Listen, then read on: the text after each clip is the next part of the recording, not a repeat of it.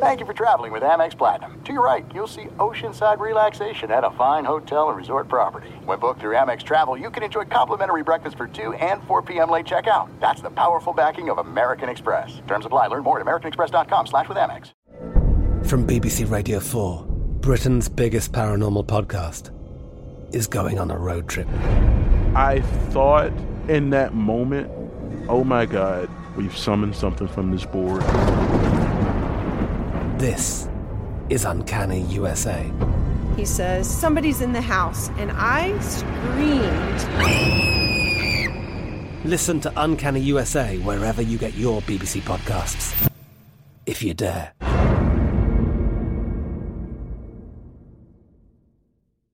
At Bet365, we don't do ordinary. We believe that every sport should be epic. Every home run, every hit, every inning, every play. From the moments that are legendary to the ones that fly under the radar. See for yourself when you sign up today and get $150 in bonus bets when you bet just $5. Whatever the sport, whatever the moment, it's never ordinary at Bet365. 21 plus only. Must be present in Ohio. If you or someone you know has a gambling problem and wants help, call 1-800-GAMBLER. Terms and conditions apply.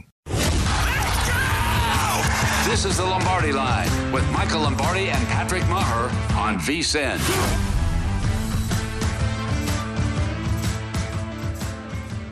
We welcome you in. It is another edition of the Lombardi Line presented by BetMGM from downtown Las Vegas, our Circus Sportsbook Studios, your Tuesday crew during the NFL seasons with Mike Pritchard, former college football national champion at Colorado, longtime NFL wide receiver. I'm Ben Wilson. Patrick and Michael's off days today. Michael back on the show tomorrow. We've got our guy Matt Santos producing Behind the Glass here at Circa. And Mike, I hear two of your former teams, the Broncos and Seahawks, played each other last night. Or so I heard. Oh, you just heard that? Okay, yeah. You know what? It came across my desk too. Two of my former teams were getting after it. No, I coined it the Pritchard Bowl. The rematch of the Super Bowl, which was in New York, which I was at that game and that Super Bowl, which was kind of crazy to think about. But yeah, Russell Wilson plays for the team that he defeated in the Super Bowl. I think that's the only time it's happened in the history of the game in which a player or a quarterback started for the team that he beat in the Super Bowl. I fact checked that, but I think that's accurate. But no, it was a great game. I think a lot of good things, a lot of takeaways. From a betting perspective, and a lot of information to file away if you're following these two teams all year long. I think we could have an entire show on this game and specifically the end of game situations on its own. And a big show as always for our purposes today on this Tuesday, where Will Hill, our VSiN contributor, joins us a little bit later this hour. Josh Applebaum, host of one of our newest podcasts at the network, VSiN Daily Morning Bets, going to stop by here in about an hour and a half's time. But let's start right at the end of the game, Mike, and we'll work our way back for our reactions here this week one Monday night game.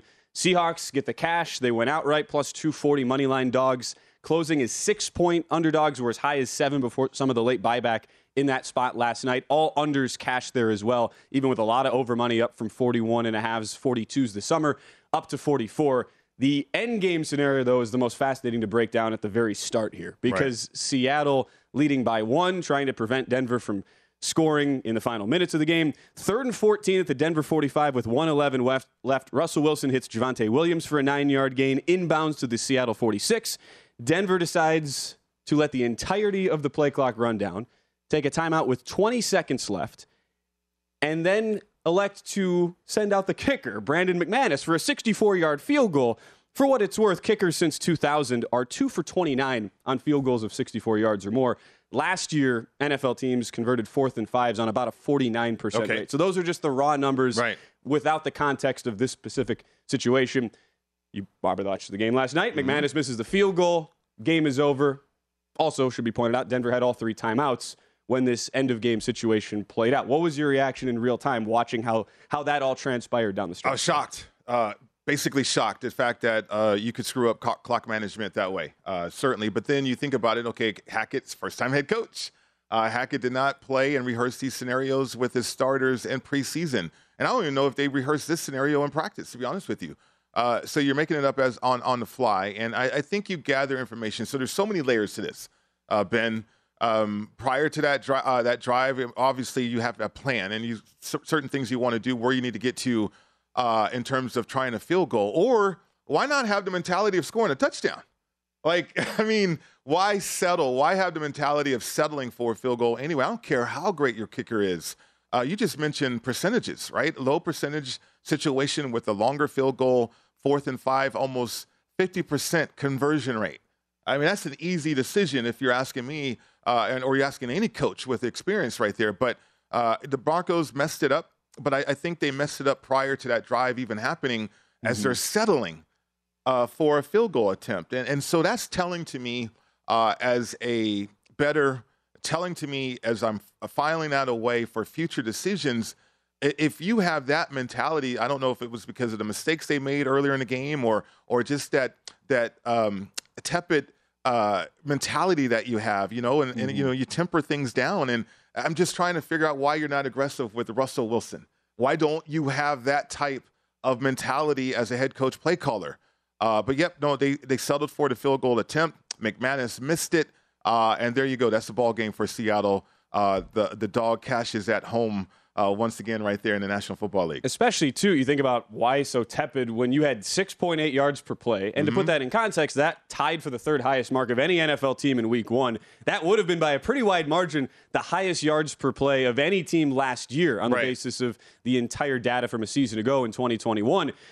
In addition to that, though, I know you played for the Broncos. You are very close to that market. You had some insights, too, on McManus that people might not know about that I find really interesting. Yeah, I mean, go back a few years ago with Vic Fangio and McManus. He is an ego guy. He wants a record. He wants a legacy in the National Football League. And some of the comments from Hackett, when McManus says, yeah, get me to the 46-yard line and we're good. And I'm like, really? I mean, come on, McManus. I mean, you have not been stellar beyond 60 yards anyway, but he wants the record.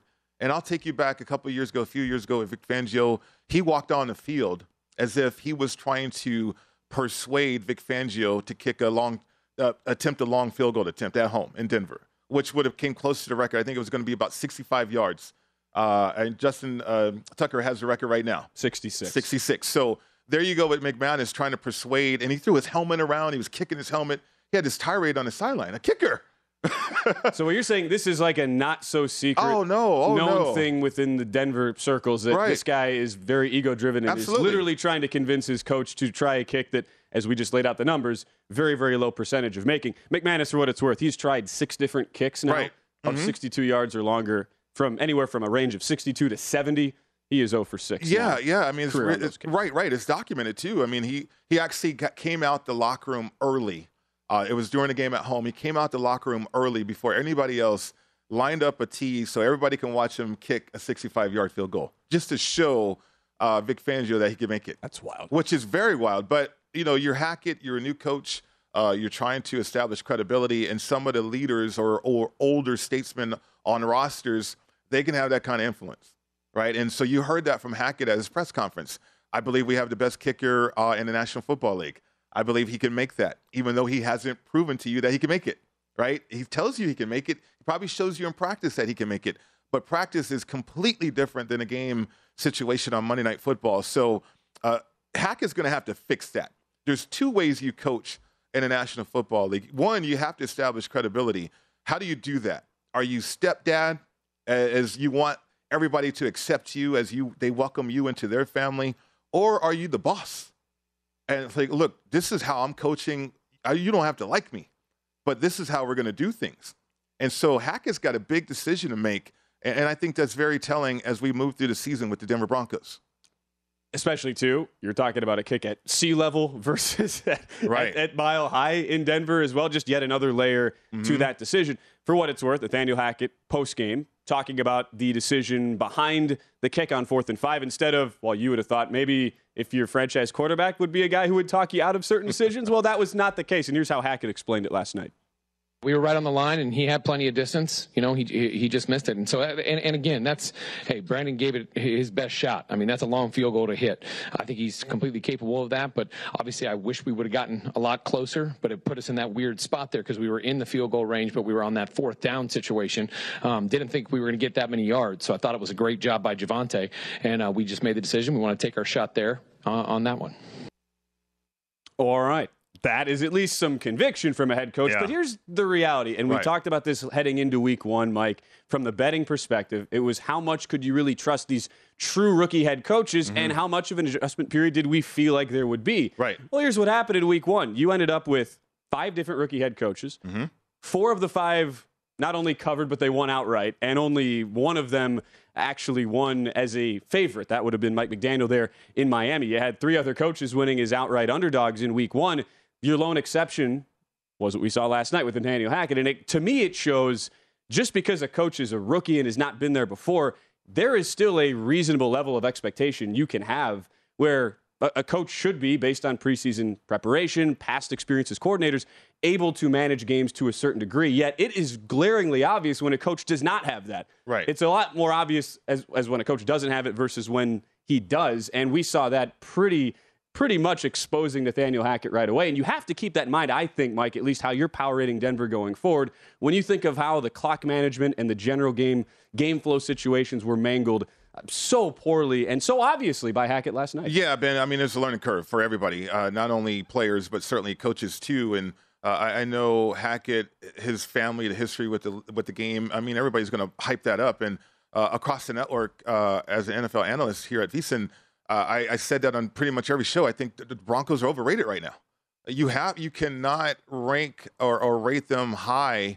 You can have a high opinion. Maybe they get there. There's some good things that happen in this game, which we can highlight again too. But that first game, that environment, and by the way, speaking of that environment, when they booed Russell, you could see it in his eyes. That bothered him.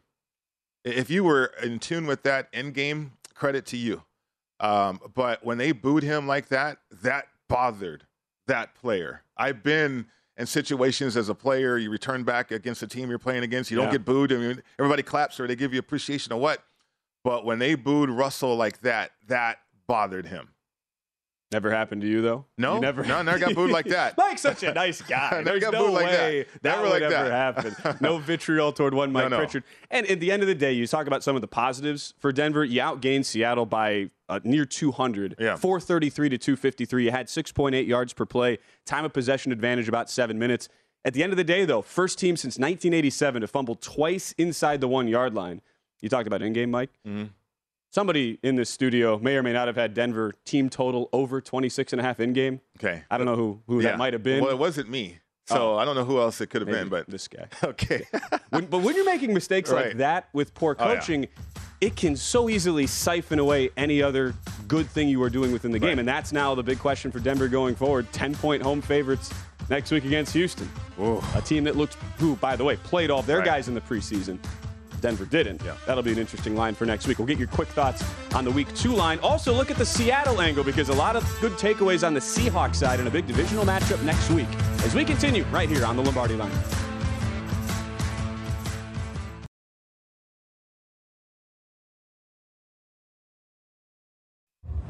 You're listening to the Lombardi Line on VSiN, featuring former NFL executive Michael Lombardi. Now, once again, here's Patrick Maher.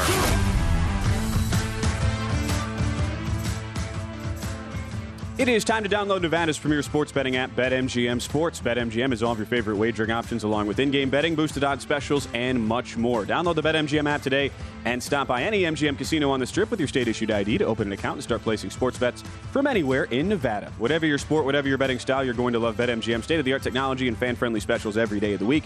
Visit BetMGM for terms and conditions. Must be 21 or older and physically located in Nevada.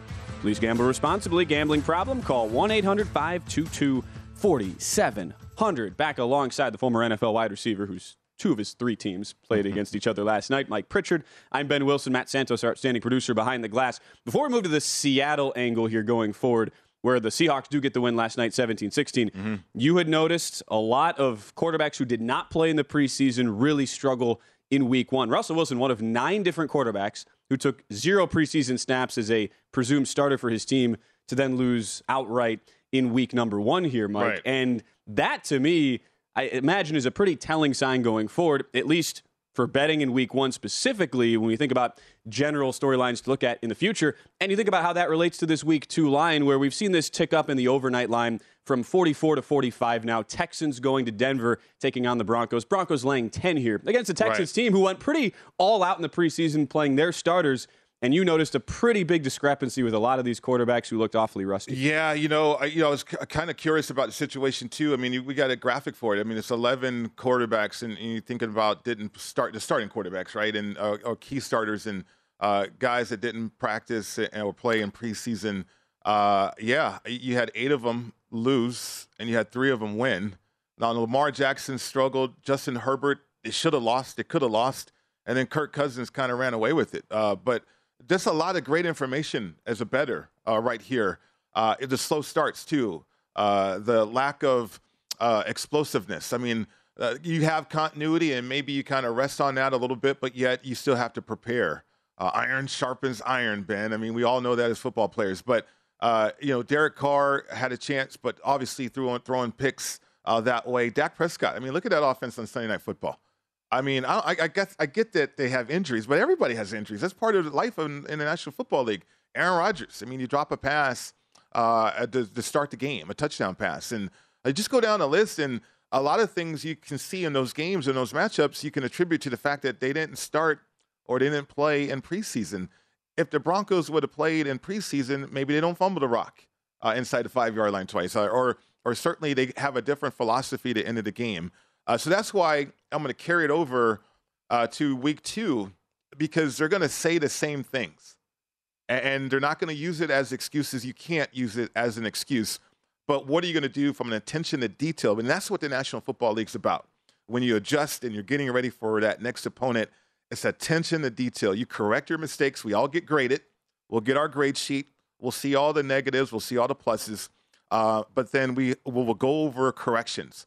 Like Monday, it typically is a correction day. Mm-hmm. Tuesday, you have day off for sure. But then Wednesday, you get back to work. And so everything's about correcting and moving forward in the league. And so when you look at some of these lines, keep that in mind. The performances we saw in week 1, probably the cause of the fact or the result of the fact that a lot of these guys didn't prepare properly in the preseason. And as you mentioned too, 3-8, your record for the 11 quarterbacks. So 8 losses, not 9, like I had said there a second ago. But the question now becomes, we always talk about week 1 to week 2, such an overreaction week in the betting markets. Yet at the same time, and I wonder your perspective on this from the players' side of this, is it just as automatic as, all right, a team that looked really, really bad and unprepared in week 1, they fix all those mistakes going ahead to week 2? Or is this more of like a 3-4 week thing that has to get ironed out and you eventually see those general raw mistakes corrected over time here and not necessarily just in a 5 to 6 day span where, keep in mind, Seattle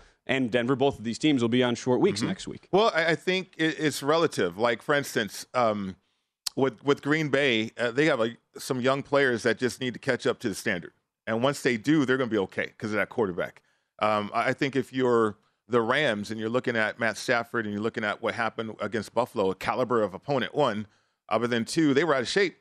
They're going to be in shape after a long week getting ready for their week 2 opponent, which I believe is Atlanta. So they're going to be in better shape, and, they're going to execute. Everything's going to be more smooth out there for the Rams, I would imagine, offensively. And then defensively, I mean, how is Atlanta's offense going to go up against that defense? You look at matchups. So it's an individual case-by-case situation, and that's how I would look at it, to be honest with you, Ben. I mean, for instance, New England, they played in preseason, but they have substantial issues with protection schemes. And so they got a lot of work to do. So as a bettor, that's stuff that if you file it away, you can use that towards your handicap each and every week. And then you also have on the flip side the teams that were not expected to do anything, that looked really, really good in week 1, like the Seattle for last night. And we spent so much time at the top here breaking down the end-of-game situation and how everything played out for Denver. At the same time, this was a quarterback in Geno Smith who comes out, was incredibly efficient, completed his first 13 passes for Seattle. And a group in general, you see how Geno finishes 23 of 28 on the day, 195 yards, couple touchdowns, and without an interception. With the health of Rashad Penny as well, 12 carries for 60 yards, looked really efficient. Mike on the ground getting about 5 yards per carry. A team that was projected to be far and away the worst team in the NFC West from a win total, divisional odds perspective here. A team that had a little over 5.2 yards per play, got the ball to DK Metcalf 7 different times. Yet, having said all that, you wonder how much of this was just a getting up for their Super Bowl, essentially, facing their former quarterback in Russell Wilson, and how much of this is actually predictive going forward. That's probably our biggest question coming out here for Seattle after week 1. Yeah, absolutely. I mean, I think Geno Smith played a lot better than people anticipated him playing. But again, across the network, I have been talking about the fact that DK Metcalf, Lockett, and others, Disley, I mean, everybody else was going to make him play better than he did in what we saw in the preseason. Those were backups he was playing with. You know, those guys were dropping passes, and it was going to be better for Geno. And then you throw in emotion the first game, too, the great unknown. He was highly efficient, very, very efficient. But my takeaway here, though, with Geno, in the first half, you know, the great unknown, 17 points. I think the offense for the Seattle Seahawks had about 220 yards. In the second half, they only had 34 yards and no points. So think about that from a complete roster standpoint and what you can do as a team. What can you get to? What can you adjust with? Seattle ran out of options, whereas Denver defensively caught up to what Seattle was doing in the second half and shut them down.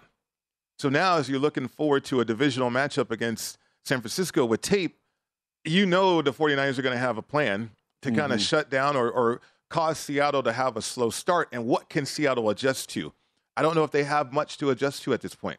They ran the ball well. They're physical. The left rookie tackle against Bosa, I mean, that's going to be an interesting. Charles Cross, welcome to the league. Is that one of those games? I mean, we saw Chubb kind of get to him late. And so pass rushers, they file that away and they get after it. They set them up. And at some point during the course of a game, they're going to know exactly what to do against that left tackle, that rookie left tackle. So be careful with that big number. I know it's ticked down a little bit, but it is the 49ers here. And it is the Seattle Seahawks in the divisional game. And just compare rosters as you do your research on that game. Well, it's funny. The betting market clearly viewing this game as a classic overreaction spot from week 1 to week 2, because this was 10 on the look-ahead line when you look at Seattle. They go to San Francisco, home opener there for Trey Lance and the 49ers, who we'll get into here in a second. But then when it was reposted last night, down to 8.5. So clearly a 1.5 adjustment based on what we saw week 1.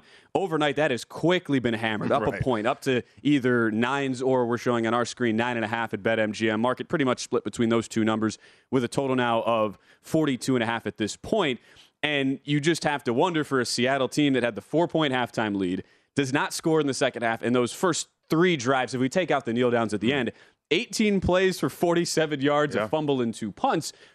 That to me will be the big question. And it is sort of coupled with, do you expect Trey Lance to look better than he did in an absolute monsoon in Chicago, where he was 32 out of 33 qualified quarterbacks in week 1 in the overall metric of expected points added per play, combined with the completions over expectation metric as well, which are the two I always look at evaluating quarterbacks, because it really is a good indication of what the scheme is doing to give quarterbacks open looks and how they are taking advantage of those as a result. Lance was awful in both accounts in the week 1 performance. Are you buying that this is an overreaction spot and that we might be in a buy low situation on San Francisco? Yeah, I do, because, you know, I played in a quagmire like that before. We mentioned that, and you know, and the weather can affect a lot of things that you want to do and what you can do. There's so many other plays in the playbook for San Francisco and their matchup against Seattle, a familiar opponent too, and that defense. I mean, say what you will about Pete Carroll and finding these corners, but man, that defense was so vanilla and so predictable with the 5-man blitz packages or the 5-man rushes that they had. Jamal Adams is out too, and we don't know the severity of his knee injury, and that defense completely changed their scheme and what they wanted to do. I think Troy Aikman even mentioned it. There's a lot of plays defensively out the playbook now because Adams isn't on the field. And they said after the game, quote, significant quad injury, so feared out multiple weeks, if not longer, for Jamal Adams.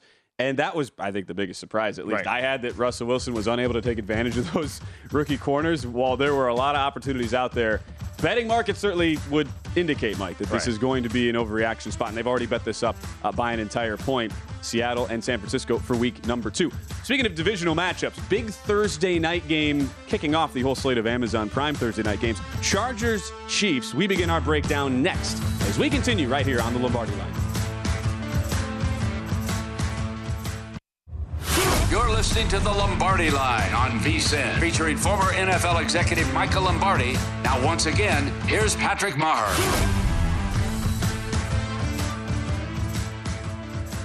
Start your football season on the right foot by subscribing to VSiN Pro. Get full access to everything we do, including our daily Picks at a Glance recap of the top plays made by VSiN show hosts and guests. 24/7 video, season prep, including our weekly college and pro football matchup guides covering every game all season long. Pro tools like our exclusive betting splits and pro tips updated every hour with actionable insights to up your betting game. Sign up on our discounted football special and get VSiN Pro access to everything we do from now through the Super Bowl for only $175. Or save 50% off the monthly price with an annual subscription and bet smarter all year long. Go to VSiN.com/subscribe for all your options and become part of the Sports Betting Network. Speaking of picks at a glance, one pick that Mike Pritchard showed some restraint not making. We talked about this last year. For people who are unfamiliar, Mike Pritchard likes to play teasers. And so your former teams, your three teams, you can play the three-team 10-point teasers in a lot of the markets. Your three former teams, though, it would be asking a lot this year because Falcons, Seahawks, Broncos. Right. Your three former teams, yet that teaser would have won this week. But you did not play it. That would have cashed. You showed restraint. I did. I was Done. disciplined. Yep, I didn't want to tease through 0, and then I would have had to do that. Look at you. Look at this smart guy. Exactly. But, I mean, earlier on, or when the number ticked up, I could have teased the Broncos down to a point, right? But certainly the closing number, you don't want to tease through that number. But teasing Seattle up would have been nice, too. And then Atlanta. I think, from a three-leg teaser play, it cashed nicely last year. And we stumbled upon it on Betting Across America. We kind of stumbled upon it, and I played it. And it's fascinating because, you go in various books around town here in Vegas, and people were asking me about the former team teaser there.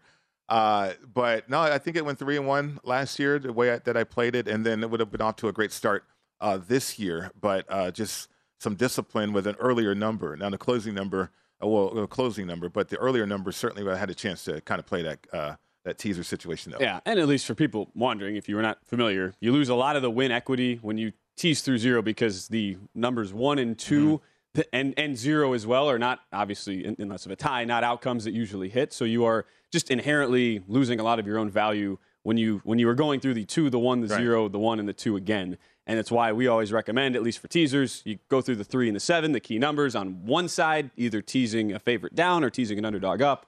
And that's where that comes from in general. Let me ask you a question, though. Should I re-examine because it's plus 160 for a three-leg teaser? Or you could do the 10-point, which is minus 120. It's minus 120. That's what I was referring to. That would have cashed with your former teams. Right, a 10-point, but a 6-point standard teaser, I mean, it's plus 160, though. Just keep it simple, Mike. Okay. Just don't tease find 0. Okay, find a book that has the minus 120 juice. Those books do exist. Anything more, and you're not getting the proper value you should on a 2-team 6-point teaser. When you start getting into 3 or multiple teams, it becomes a little dicey. Well, and that's at least my view. The way that Denver played was going to be interesting in terms of teaser situations for them, and then Atlanta. I mean, I think the secondary is more improved than people will give them credit for. And then Mariota and the creativity on offense. And then Seattle, I think Seattle is saddled with limitations right now. And can they work through those? So it's in the portfolio. I don't know when I'm going to play it, though, with my former team, 3-leg teaser right there. Being selected. VSiN Pro Tip of the Hour, which, by the way, we have on all of our shows every single hour, sorted by shows, by sport as well. Being selective with your teaser selections and avoiding teasing games through 0 where you're losing a lot of that plus EV value that makes teasers so intriguing and profitable in the first place, and also making sure you are finding a minus 120 juice if you're doing that. Because some books are up to minus 140 now. And that is just criminal. Yeah, so do not be playing into those markets. Just be very aware of your strategy on teasers when you go in and be really, really disciplined, like Mike Pritchard, even though yours, again, would have won. We'll see if this game Thursday is a teaser candidate. I would imagine it is not, even though this is a pretty tightly lined divisional showdown between the Chargers and the Chiefs coming up in Kansas City, where we've seen the market settle just outside of that field goal range. So you have Kansas City at home here hosting the Chargers, couple of 1-0 teams in that 3.5 to 4-point range. As I look at my updated numbers on the screen now, we've settled down to 3.5s pretty much everywhere. There were some 4s at first, but market has grabbed any of those up numbers and taken it down there with the Chargers. Total up to 54.5. These overnights got hammered Sunday night in the 52.5 range. A lot of love to the over. We'll start there, Mike, with how good Kansas City looked. 44 points. Patrick Mahomes nearly perfect. Right. 5 touchdowns, no interceptions. A Chiefs team that ran 66 plays, 33 of them went for first downs. And then the high-powered offense that is Justin Herbert and the Chargers, who did put up 24 points, most of those points early before hanging on for dear life against the Raiders. Are you in line with this market move here to the over? Pretty significant. Already a high total to begin with. 52.5 up to 54 or 54.5. Yeah, I am in tune with it, and I'm curious about it too because I think both of these teams have the personnel for the necessary adjustments, and they certainly have the firepower. I mean, in a controlled, efficient game, Kansas City could score at will, and we know how explosive the Chargers can be. They have a lot of weapons, even with the injuries of Keenan Allen. Keenan Allen has lost a few steps, and they have more speed on the field without Keenan Allen, to be honest with you. Mike Williams has got to get involved. And then Austin Eckler, I mean, in the backfield too. I mean, the Chargers have a lot of weapons. Everett, the tight end, they have a lot of places to go. At least Justin Herbert will. And they protected him well against two all-pro defensive ends or pass rushers, if you will, for the Raiders. So you got the Chargers in this division, and everybody in the division, they want to chase the Chiefs, and they want to catch them. So think about the moves. Khalil Mack. I mean, J.C.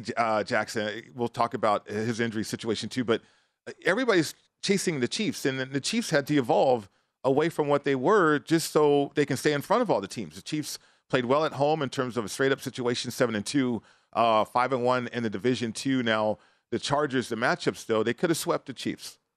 Now, I think with a better roster, maybe a deeper roster, more experience too on the roster continuity because you have the same offense for Justin Herbert, it could be interesting.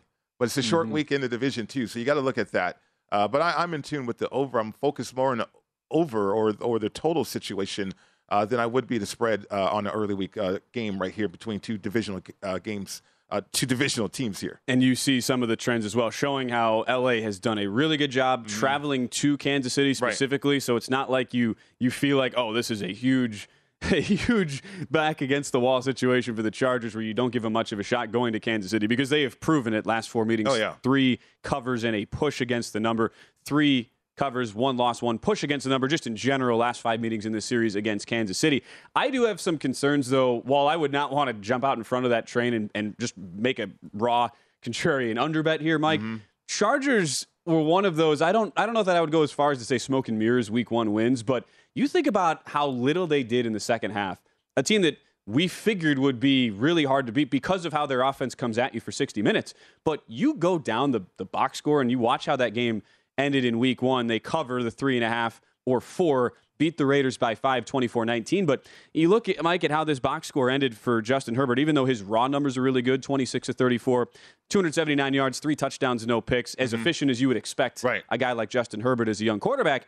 Final 5 drives, 3 punts, a missed field goal, and then they were able to run out the clock. 21 plays, 43 yards.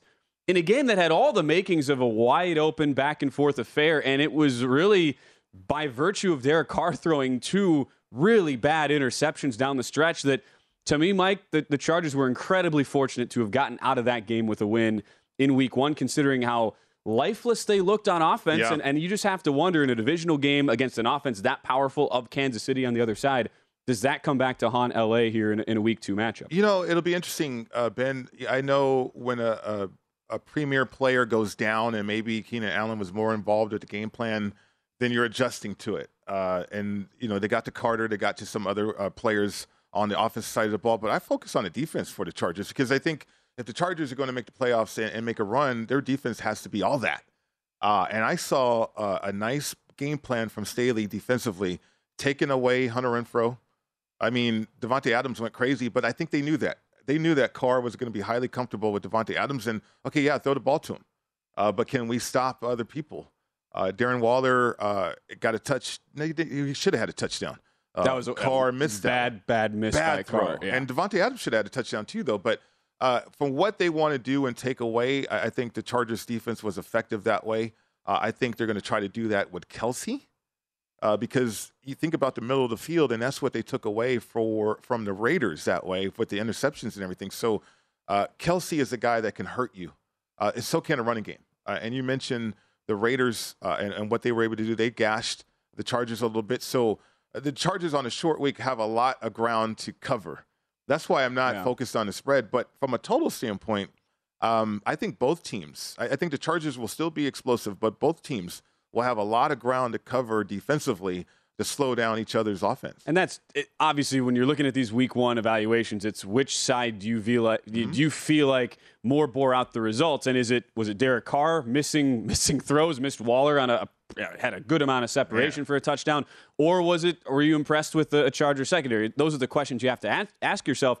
And if we're looking at what the Chargers did last year, worst team on third down defense, nearly 49% of their opponents converting those third downs, and the Raiders go 5 of 11, able to extend drives consistently on third downs. So I have some concerns about the Chargers heading in. Okay. That number feels pretty good, though, right? I mean, when you're laying the hook in a divisional game, it's a little scary. On a short week. So I probably will not be getting involved. Yeah, I'm focused on the total. Absolutely. I'm going to dig a little bit deeper on that total situation. Going into the total. When we return, we'll get Will Hill's thoughts, at least early, on the Thursday Night Football matchup as we return next here on the Lombardi Line.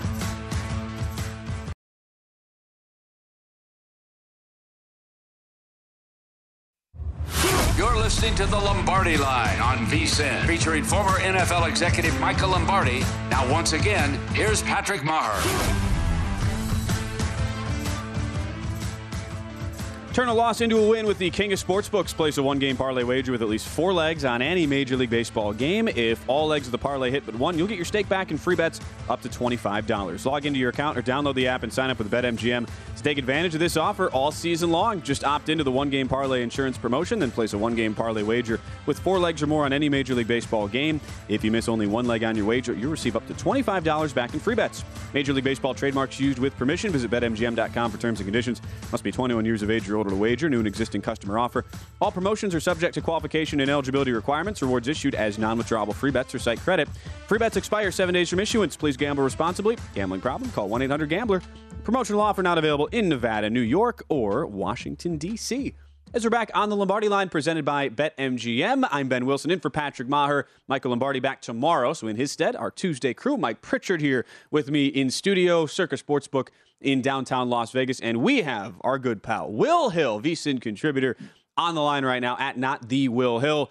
Gave out some winners for us when we had you on last Tuesday. Will, nice call. Bears, Niners under. That was probably as easy of a win as anybody would have had there in week one. How did the rest of your week one card there go, my friend?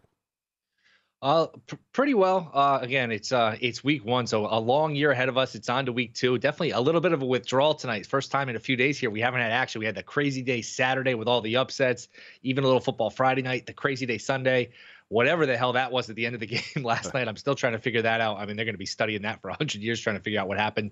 And now it's a quiet Tuesday. We sort of recharge our batteries Tuesday and Wednesday. And before you know it, we get a great game Thursday with the Chiefs and the Chargers. Will, as a bettor, are you relieved that we are approaching week two, though? Because it's such a great unknown with week one, and so many things can happen. And, you probably feel pretty good and confident about your capping situations, but now, I think as bettors, it certainly has a chance for everything to improve and for us to look at some angles there to help us out with that confidence.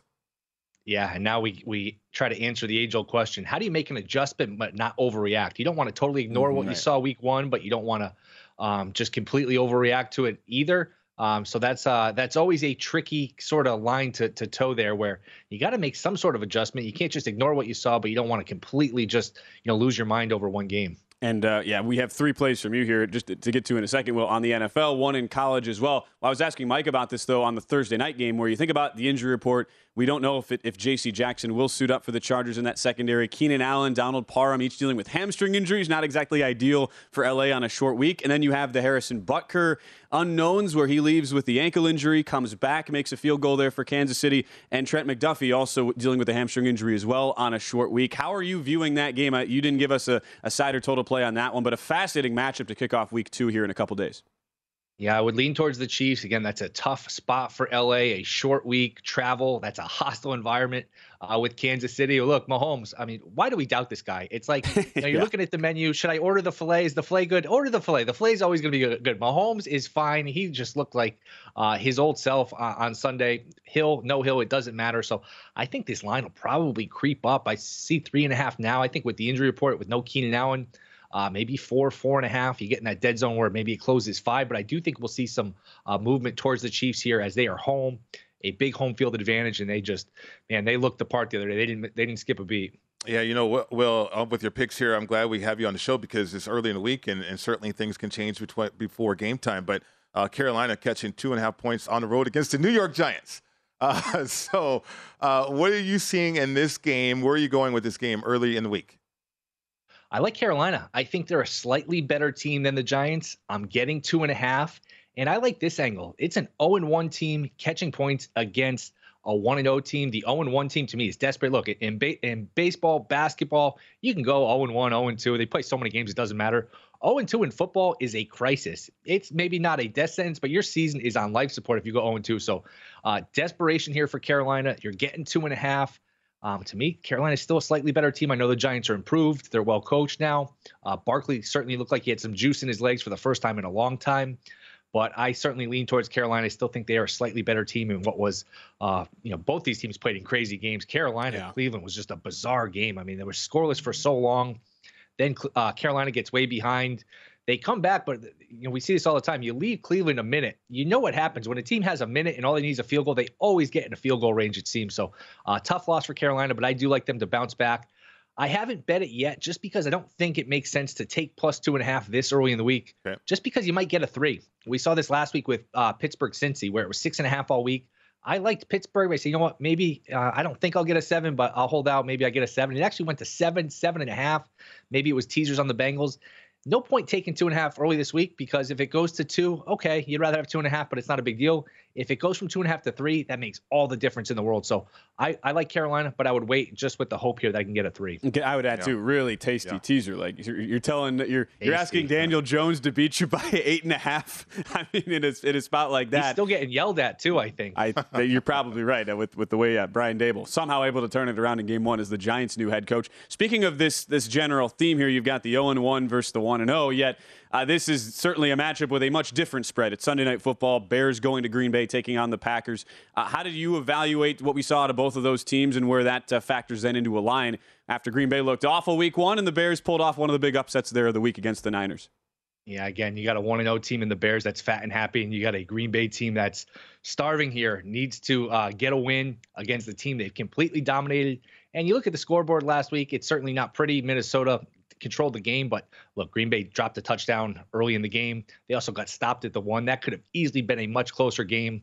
I think this is a prime bounce back spot where Rodgers, the Packers, those receivers, they need all the reps they can get. So maybe they add, a late touchdown later in the game. They keep throwing it more than they need to just to get that, chemistry, that sort of, rapport with Rodgers and the receivers down. I think the Packers win. I think they win big. I don't like laying it double digits in the NFL, but I'll do it here. Give me the Packers here minus the 10. Yeah, well, I was going to ask you about that because, it is a huge spread, double digits here and early in the week again. But we know Rodgers is trying to create that sense of urgency with these younger players. And here's why. You got 2 divisional games to start the season, and you just talked about that. You go 0-2 in the division.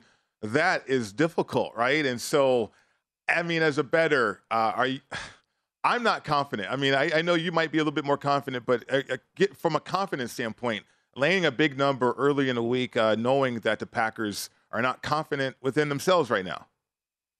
Yeah, but we saw it last year where they just got blown out. Remember that weird game in Jacksonville against the Saints? They couldn't move the ball. The Saints dominated them.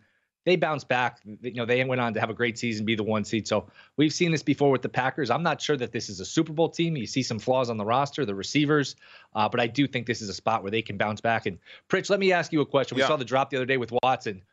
Have you ever had a drop that bad? What's the worst drop you've ever had? Have you ever had one that bad? Man, in college, I vividly remember this one. It was against Barry Sanders in Oklahoma State. I was in a slot. They blew the coverage, and I just ran straight down the college hash, wide open for a touchdown. I was a sophomore, though, Will.